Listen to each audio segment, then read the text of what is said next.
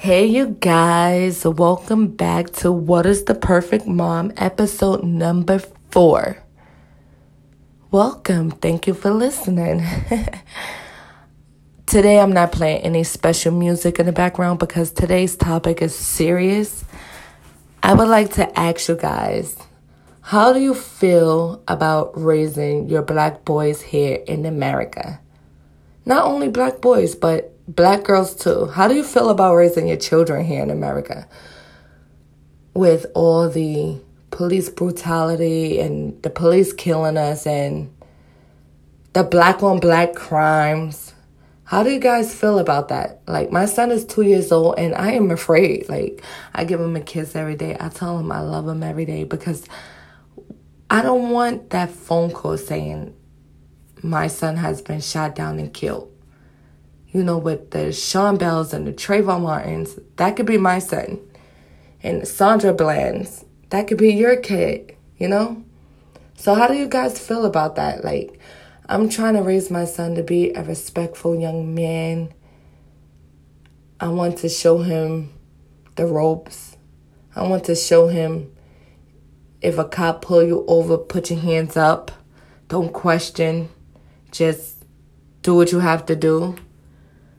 I want to tell him to keep away from, like, negative energy. I don't know, like, when he get to high school, I'll probably take him to school and pick him up.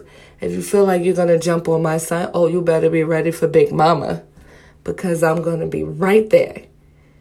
So how do you guys feel like that? Like, why do we have to feel so afraid? Growing up when I was a kid, running the streets, a teenager, I didn't think about all of these things. And now that I have my kid, that's all I think about. That's all I see on social media. That's all I see on the news.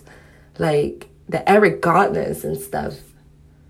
Anyway, leave a voice note so I can play it in my next episode.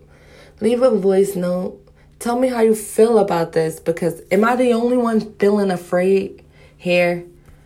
You know, one of my friends told me you have to stay prayed up. But I'm like, do prayers really work? Because I see these mothers here on the news crying, you know.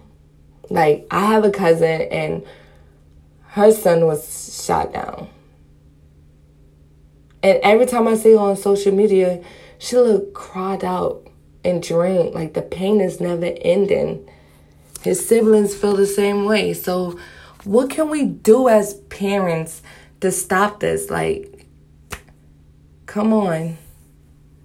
Anyway, let's keep it short today. Cute.